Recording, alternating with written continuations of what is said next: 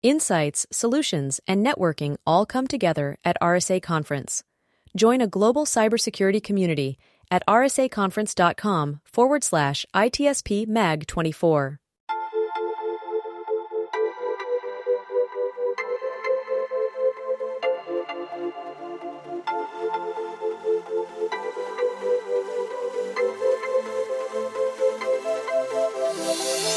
Welcome to the intersection of technology, cybersecurity, and society. Welcome to ITSP Magazine. You're listening to a new Redefining Security podcast. Have you ever thought that we are selling cybersecurity insincerely, buying it indiscriminately, and deploying it ineffectively? Perhaps we are.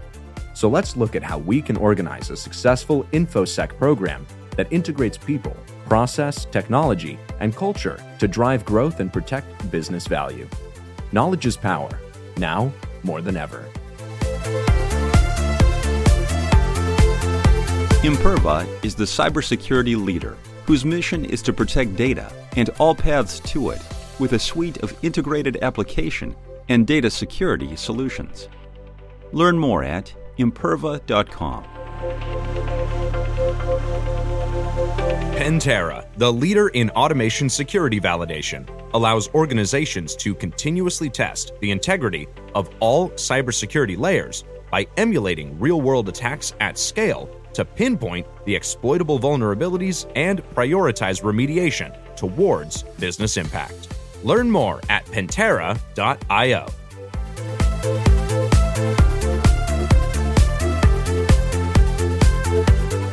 All right, and here we are. You're very welcome to new Redefining Cybersecurity podcast episode on ITSP Magazine.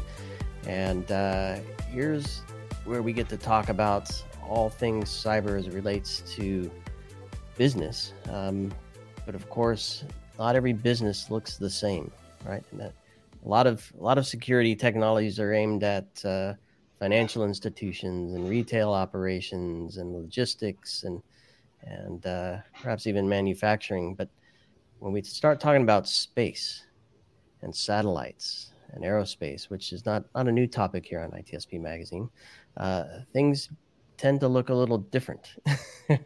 And the systems look different, the communications look different, the knowledge required looks different to deploy and also secure these systems. And we're going to talk a bit about that today and a program and a capture the flag, a CTF that a team does called Hackasat, where they'll describe it much more eloquently than I, but people get to come together and have fun banging on satellite technologies and see what they can break. So that's my layman's term of what's going on. We're going to get the real story here from Aaron, Logan, and Jason.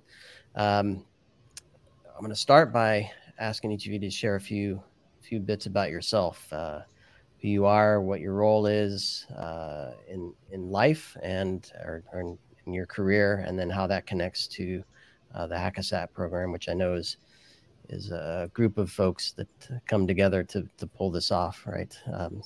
Many more than three of you, but the three of you get a lot of this stuff to work on. So I'll start with you, Aaron. A few things about yourself.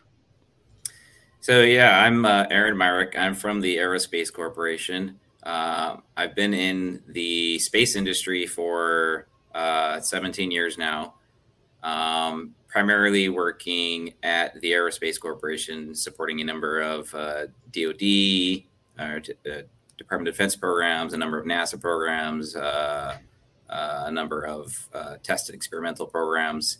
For Hackasat, I am the project lead for Moonlighter, which we'll talk about today, which is the object of our game for Hackasat 4. And we're also planning on using it to do a number of cybersecurity research-related tasks. So with that, I'll pass it on to Logan for his intro. Sure. My name's Logan Finch. I work for a cybersecurity company called Cromulence. I am the principal engineer building the Hackasat game that's going to be running on the Moonlighter spacecraft. I've been involved in Hackasat. This is my third year working on the CTF. So kind of built up from one of the earlier games to now finally being able to run things on a satellite in space on Moonlighter, and we're all very excited both to build it and hopefully see everything go off without a hitch. Just like any true space program, right? Jason. I'm Jason Williams, CEO of Cromulence, engineer, hacker, entrepreneur, self-professed space nerd at this point. Been involved in Hackathon since the very beginning, and really looking forward to this year. It's been a long journey, and everything the team has accomplished. It's just been one fantastic competition, and seeing it grow into what it is today, and seeing it, moving up in the rankings in CTF time and other things, and how many people just absolutely love this conversation. It's been just what an incredible ride to see it, and looking forward to come August at DEF CON to see what the teams will bring and how things will go. Bring it. And so I can venture a guess that Hackathon is at least 3 years old, because Logan's been involved at least 3 years. Give me a little history and background on how it started, why it started, and Sure. What the goals and objectives are. And start with you, Jason, and the others can kind of jump in and fill in the details. Yeah. So, Hackathon has been, it started as just an idea by a person named Frank Pound and folks within Air Force Research Laboratory back in 2019, and convinced some folks high up in the government to spend some money. And we all got together in Wallops Island in early 2020 and kind of sketched out the game. It started in year one with a very, I wouldn't say simple game, but it was, we started with a carousel in an upstairs facility at Cromulence's office. And year two is kind of this hybrid design where we had a digital twin of the physics simulation, and we had these hardware flat sats. And then in year three, we went all digital, a completely all digital game where we had incorporated, the flat sats, the ground stations all together. And each year was moving in complexity, to what we're seeing today, where we're actually built a satellite, launched a satellite at this point, and going to be running a whole competition in space, which is quite an incredible achievement. And Logan, how has, well, you came into it 3 years ago, so I'm wondering, did you follow it prior to that, and you wanted to jump in? I don't know if you have any insight on yeah, I kind of followed it the first year. One of the guys who brought me to Cromulence was somebody I had worked with before at my previous company. So I had seen kind of where things were, and he gave me that the spiel that this is something really cool to work on, and I gave it a chance, and then came to Cromulence and really started to really enjoy working on these sorts of problems. There's a lot of freedom to build these solutions from the ground up, and build fun software to simulate a whole space system, from end to end. While also, building some hardware. So we've built flat sats, so small, stand-ins for a satellite that we can use for these cybersecurity exercises. We used a custom one in Hackathon 2, an off-the-shelf one in Hackathon 1, and then Hackathon 3 and 4 were all kind of leading up to this. Our Hackathon 3 was leading up to our launch of Moonlighter, so we built a fully digital version that was an early analog to what will be running on the actual Moonlighter spacecraft. So it's a lot of fun to build these things and work kind of outside the confines of what you'd see in a normal aerospace application. Because that's my background, is working for defense contractors, building big ground systems for large space programs. So this is certainly a lot more dynamic and fun and opportunity in a lot of ways. So for somebody like me that doesn't have that experience, which would be cool to have, I'm a little jealous if I'm honest, but there's a lot to these environments, right? I don't know if one of you can kind of paint a picture of what's involved. I can picture a data center, a control room connected to that, some cloud stuff through satellites, doing some communications to a device, be it a spacecraft or a satellite or something. But there must be much more to it than that. So what's that look like in real life, and how does Hackathon perhaps emulate? How much of that gets emulated in what you're putting together? So what we do in real space systems is we typically have three traditional, we call them segments. So three different things that we're trying to build. So we have a ground segment, which is the command and control, the communication to and from the vehicle. So that's where you're doing a lot of your mission planning. You're tasking the vehicle, you're getting data back from the vehicle, and you're disseminating that data in whatever form it may be for that mission. Then you have your link segment, which is the part that talks between your ground segment and your space vehicle. So this is traditionally like an RF link of one form or another. You may have like a high-speed link or a low-speed link, depending on what kind of state your vehicle is in. And those can take the form of radio or optical. Optical being laser communications. And then you have your space segment, and that's the vehicle, that's your sensor, that's sort of what this whole mission has built itself around. This is the reason why you're going into space, whether that's to do Earth imaging for climate research, or whether that's providing SATCOM or some other mission. GPS is another great example. And so that's a space segment. So each of these are sort of specialized fields where you have engineers that look at, so your ground segment, there's a lot of software development that happens there. That can take the form of databases, web GUIs, your mission planning tools. You have a lot of, math people working that problem. On the space vehicle side, it's more of an embedded systems problem, where you have to have these actuators and sensors kind of cooperating and controlling the vehicle in a way that makes the mission happen. So broadly speaking, that's kind of what goes into a space system. There's also a fourth segment that we often don't talk about, even though we should, and that's the user segment.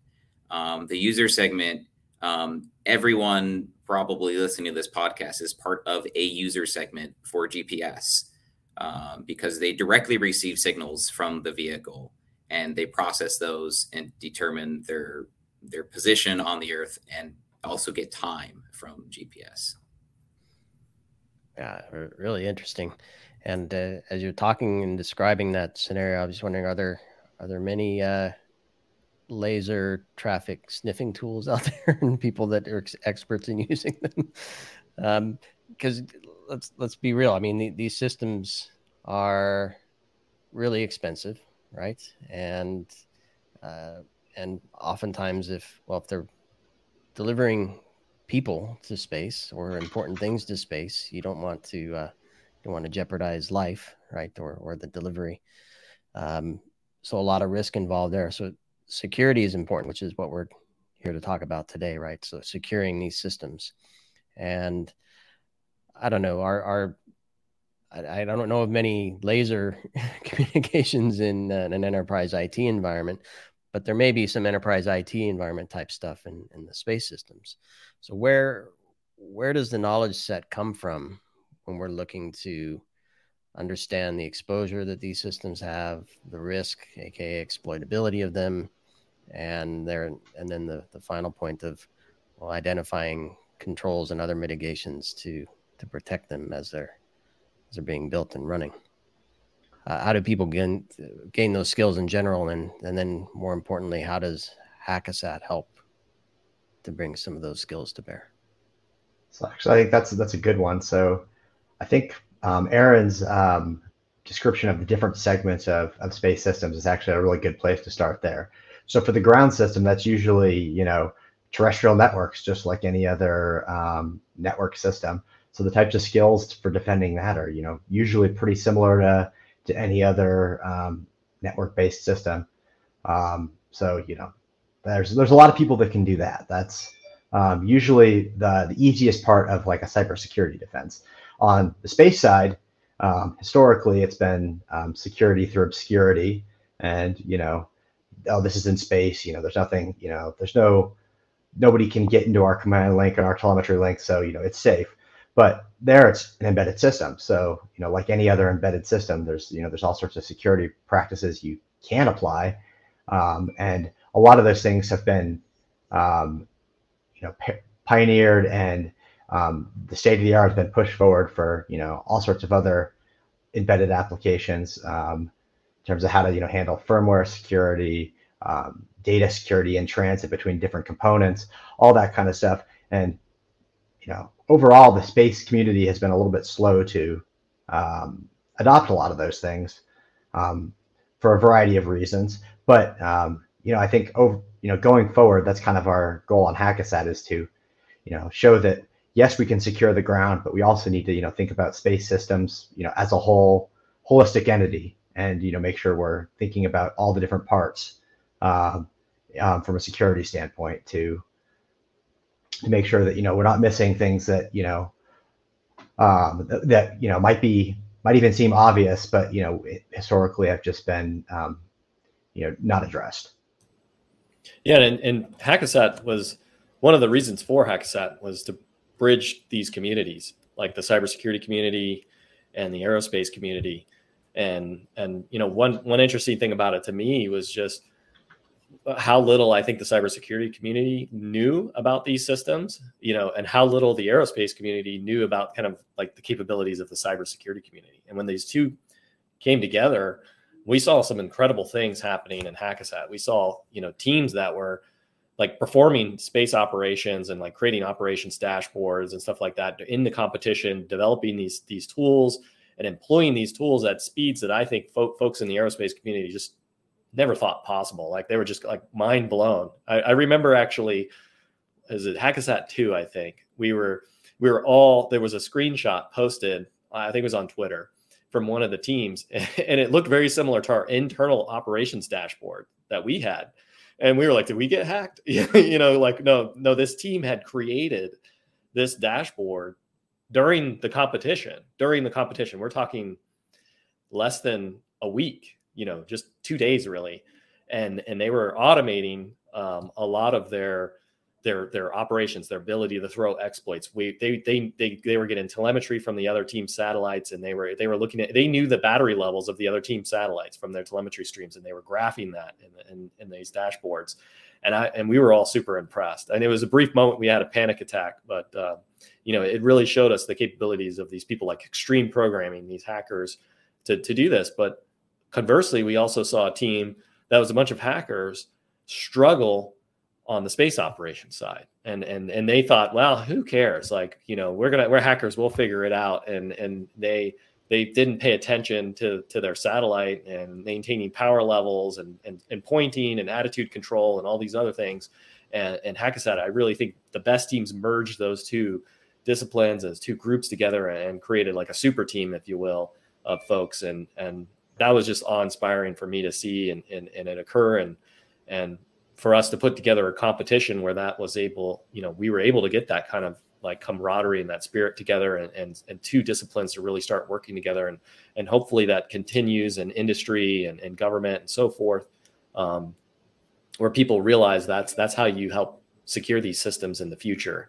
And we're talking systems that are going to be around, like a lot of these spacecraft systems, they get deployed and they stay around for decades in some cases. And so like that's a hard problem from a cybersecurity perspective. We're used to upgrading our Windows, operating system or something like that every, couple of years, right? And on a spacecraft, are you going to upgrade the operating system, of your spacecraft or the firmware like that, like constantly do that? They're very risk adverse in that kind of environment. And so, those kind of con ops don't make sense. And so you really have to think about, what the attack vectors are and how to secure these systems. And it's a different way of thinking.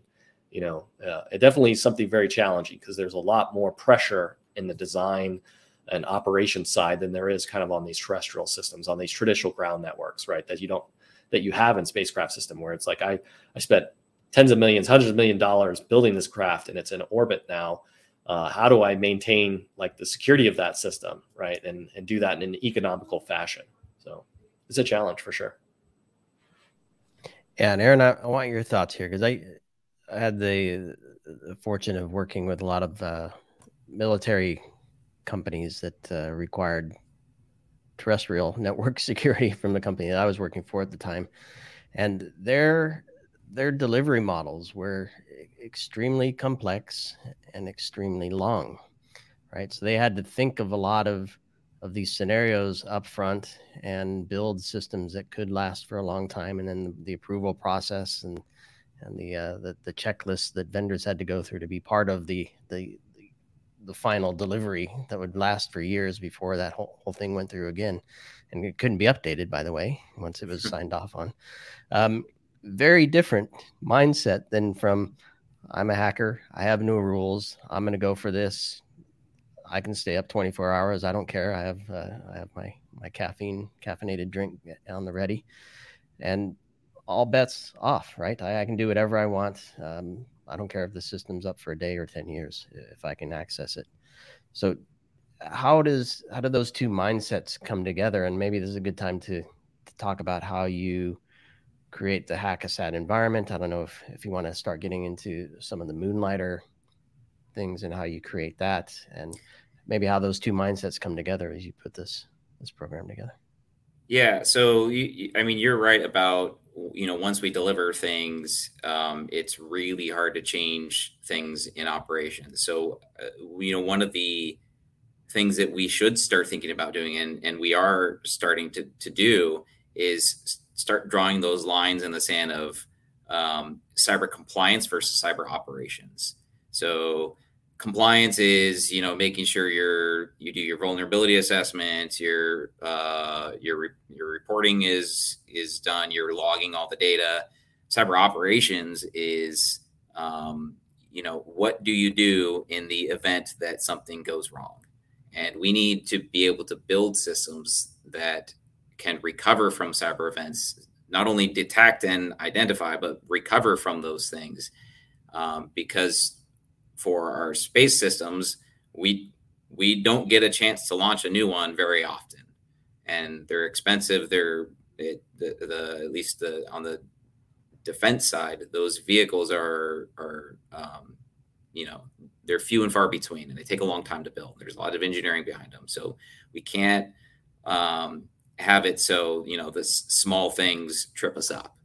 And so that kind of led us into what we wanted to do with Moonlighter, because I was there with Jason and Wallops back in 2019, and we wanted to do something on orbit, and we kind of had to constrain that quite significantly, because when we're doing a cyber activity or cyber exercise with another mission system, it's potentially putting that mission system at risk, right? So that's really hard for people to bite off on. So what we said early on is that in order to do this right, in order to have a proper environment where we can do this kind of research and kind of understand the problem a little bit better, is to build something from the ground up. So we bring the cyber people into the room, into the design process, and say, hey, we want to build a vehicle to do X, Y, and Z. How would you guys go about attacking it? And so then from that, we started building in either protections, mitigations, alternate paths of doing things that we would need to do for recovery of the vehicle. And that's sort of how we ended up with Moonlighter as it is now, by bringing cyber people into the room and bringing them along with the design process. I love that. And I want Logan and Jason's input on this as well, because all too often we build something, toss it over the fence or toss it into the market more appropriately, and hope for the best. And then we get alerted when there's something wrong. I love that you brought the analysis part up front into the design, which I think even just analyzing a system in the real world, it's hard to do with space. I don't remember the last time I found a spacecraft available on eBay for me to buy and hack. So having an opportunity to be part of this part of the program is super cool as well. So I don't know, Logan, Jason, any additional thoughts on this?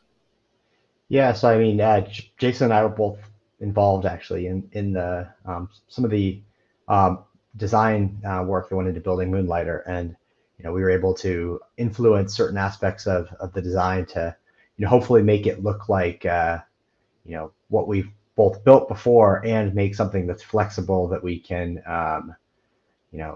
both build and run a cyber competition on, but also something that can act as a test bed for this kind of research going forward, since it's a very unique platform to be able to set up and do this, a cybersecurity evaluations on orbit. We wanted to make sure we thought about what would we want there, and what sort of system would we want to provide to the end user that would be using the platform. Can I maybe, Jason, if your thoughts in general, but also without giving anything away, of course, changes in how something was built or designed. Did you? Oh, this communication channel is rife with weakness, or this operating system, or this particular piece of hardware is vulnerable to exploit or whatever. I'm making stuff up because I don't know. What can you share with us that doesn't give the CTF away, that says, being part of this early on, we were able to create a much more resilient system? Yeah, I think later. Yeah, it's not going to give anything away, but it's a challenge, right? We're going to invite hackers. We're going to let them on the spacecraft, right? And we're going to let them do what they want, like in this protected domain, and we think it's protected, right? We want it to be protected, right? And that's actually, normally you protect at a different perimeter, right? Like you would protect at the ground station level, or and like Aaron said earlier, in that architecture.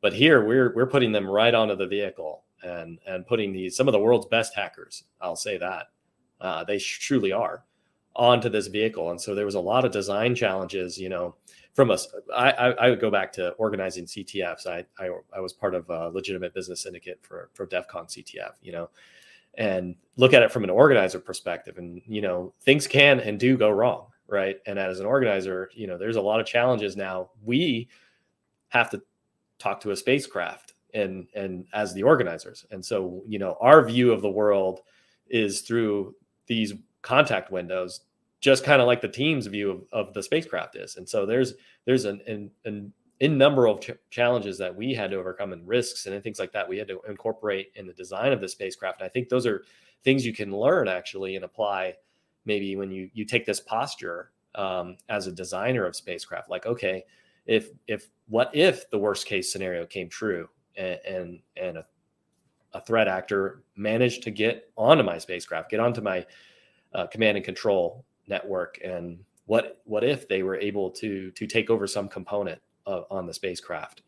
How do I know that I can get them off and get that system to be resilient? Because like Aaron said, are you going to relaunch your satellites, or are you going to go up there and capture them and forensically analyze and try to provably remove the threat actor code? And obviously you have a mission that you're trying to accomplish.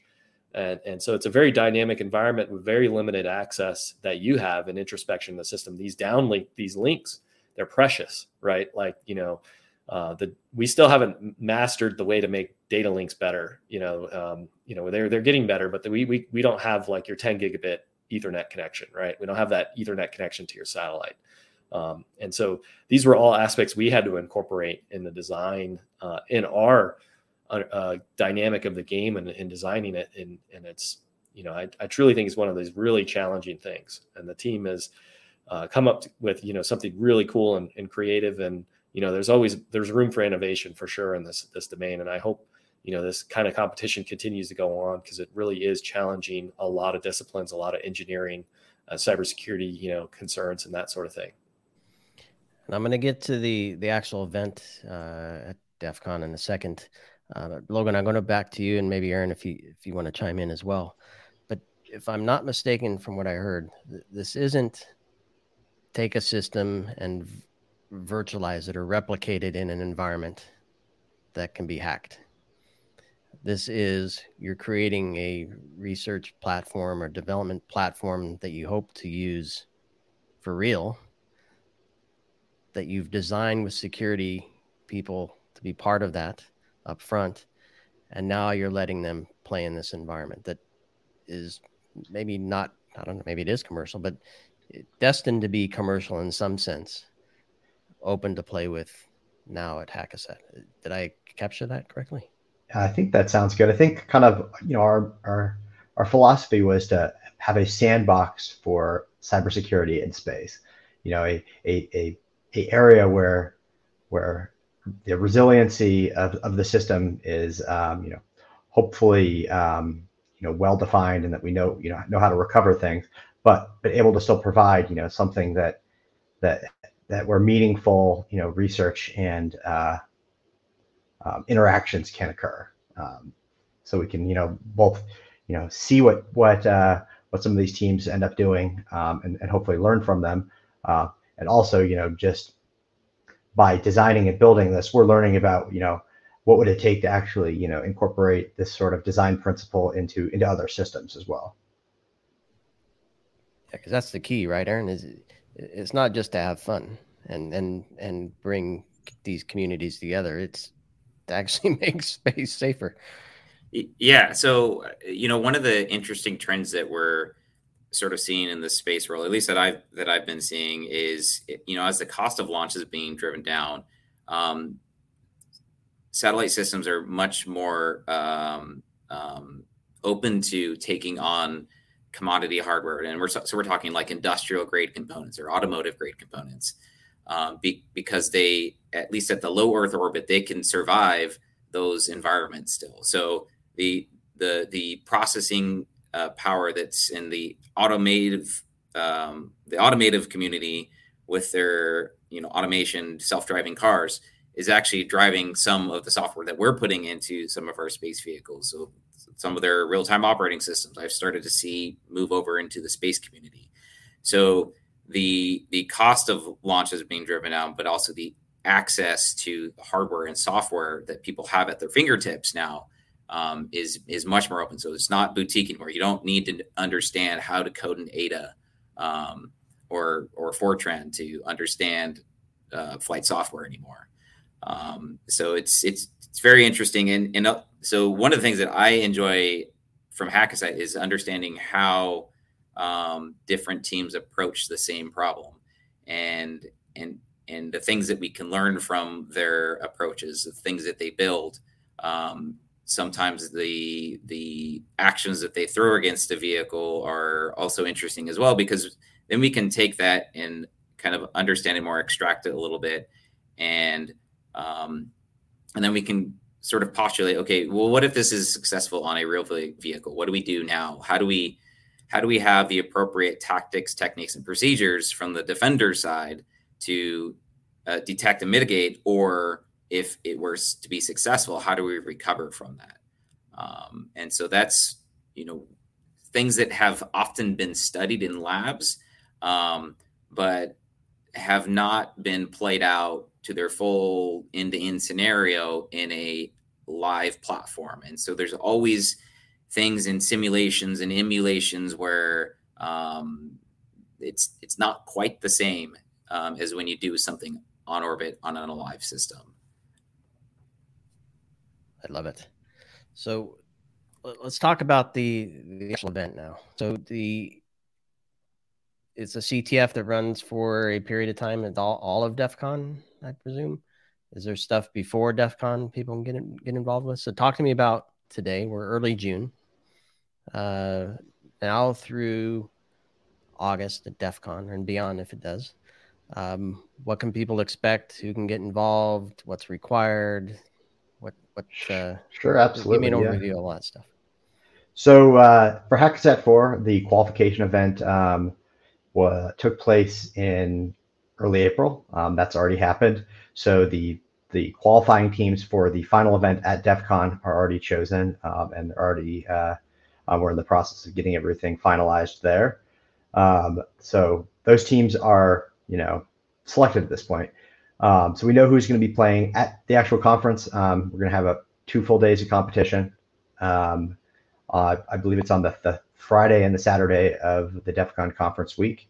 To get involved, if you're at the DEF CON conference, come and visit the Aerospace Village. We're going to have a presence there. The competition is going to be happening live on the conference floor in the Aerospace Village. So you can come say hi to members of the tech team. There'll be people there to do outreach and answer questions, and you can kind of see what's going on. We're going to have screens up with status and how the competition is going. Hopefully, other interesting visuals as well to kind of set the scene.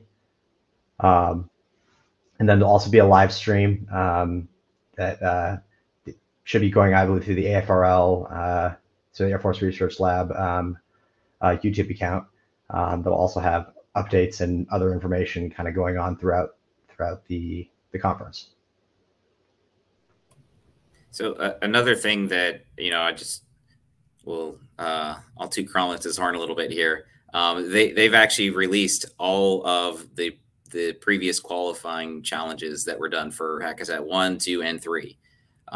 So they have on a GitHub repo, you can go and do some of the challenges that people did for Hackasat qualifications, and the finals, I believe for 1 and 2 are up there, along with some of the reporting that the teams do, like how they solve things, how they did things during those events. So that's all hosted online. Jason, anything else?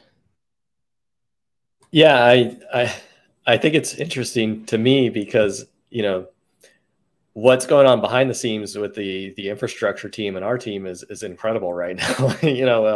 We got a satellite that's when does it go and get launched from the ISS, I guess, and then it's a real satellite, so it's got to go through all the standard things. It's got to go through checkout, comms check. It's got to we got to check the health and safety of the vehicle. We've got to do all these things before the game. So from our perspective, it's this kind of, there's a lot going on. From the team's perspective, they're preparing, they're building their tools. Some might be, some might not. I would imagine the teams that want to win, they're kind of gearing up for this, and they're looking back and piecing together all the previous games and everything that worked for them, and building up kind of their tool chains and getting their logistics figured out.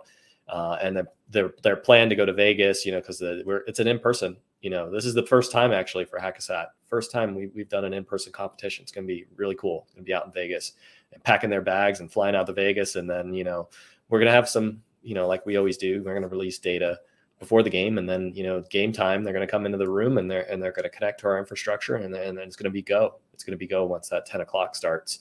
And so a lot goes on our end, just like the team. So we're working really hard. Yeah, it sounds like. And before we started, you said your efforts are probably a lot harder than the teams. They may not think that, of course, when they're doing their thing, but yeah, just like, sounds like any space program, there's a lot to get going here. Well, listen, hopefully, we'll get a chance to see you in the Aerospace Village. We're huge fans of that, and Steve Lazinski and the whole crew there, and love what they're doing. And glad to hear you have this competition going live within that as part of DEF CON Aerospace Village there. And with any luck, we'll get to chat with you live from the event. Of course, following DEF CON recording rules. We're not gonna break any privacy things there. We know the PR team, so we try to be friendly on that respect. But so we wish you the best on that for sure. And hopefully, for those that aren't participating, I guess the question for them would be, outside of the grander Aerospace Village experience and what they can gain from that, what can they do to watch or participate, or at least watch the live CTF? What can they do? The screens, and what else? You guys are going to be there to chat with them as well, right? Yeah, I would say that follow Hackasat Twitter, because they're gonna put out all the links for all the streams or YouTube events that they do. So that would probably be the best source of information for the current happenings of Hackasat. And then if you go onto hackasat.com, you'll find a link in the player's corner of the GitHub repos that I was talking about earlier. Love it. All right. Well, Aaron, Logan, Jason. Hey, yeah. Sean, I got one more thing to add. Shout out to the United States Space Force and the Air Force Research Laboratory. They made this possible.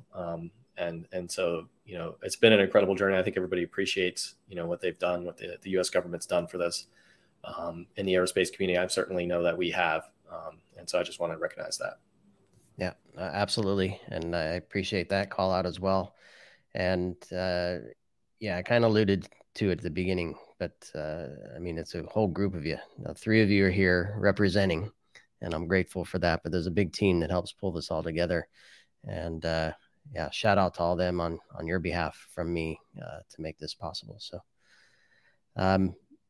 good luck with everything. Hopefully the mission is a success, and that the learnings are deep and meaningful, and that everybody has fun as they get together in person for the first time at Hackasat 4.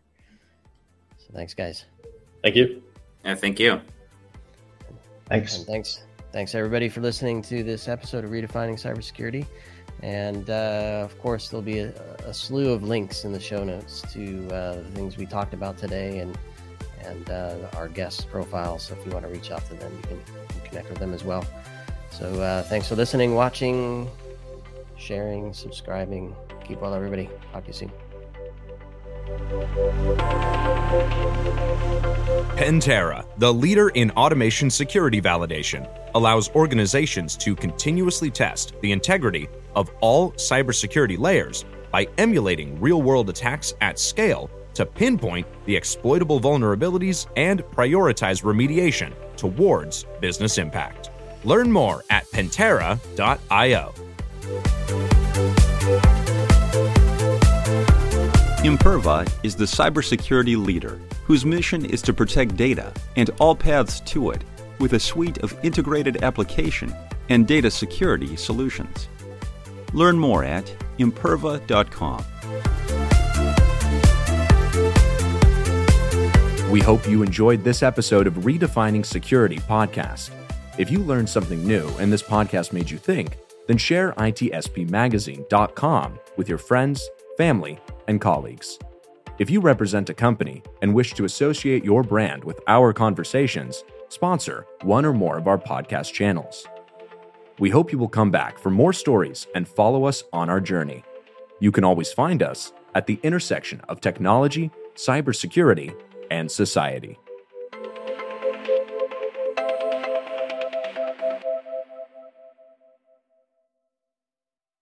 Insights, solutions, and networking all come together at RSA Conference. Join a global cybersecurity community at rsaconference.com/ITSP Mag 24.